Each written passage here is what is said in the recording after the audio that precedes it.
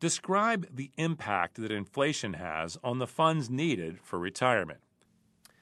Another assumption that greatly affects post-retirement monetary need is the amount of expected inflation before and after retirement. Inflation's effect cannot be overstated. Inflation erodes the client's purchasing power over time, making it difficult to maintain economic self-sufficiency. Forecasting inflation is not an easy task. Because retirement income planning can encompass a long time span, one school of thought is to recommend looking at the historical average inflation rate over a long term, such as 40 years.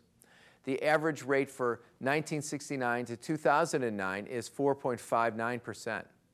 And an alternative view is that prices and the structure of the economy have changed too much to use such a long measure, and a shorter measure, such as 20 years, is more appropriate.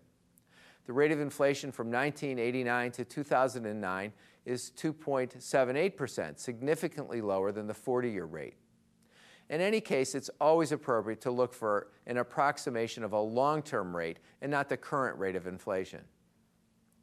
Other factors relevant in choosing an appropriate inflation rate include the individual's personal buying patterns, regional differences in inflation rates, and the buying habits of seniors, which generally include a lot of services and medical care, items that generally have a higher than average inflation rate.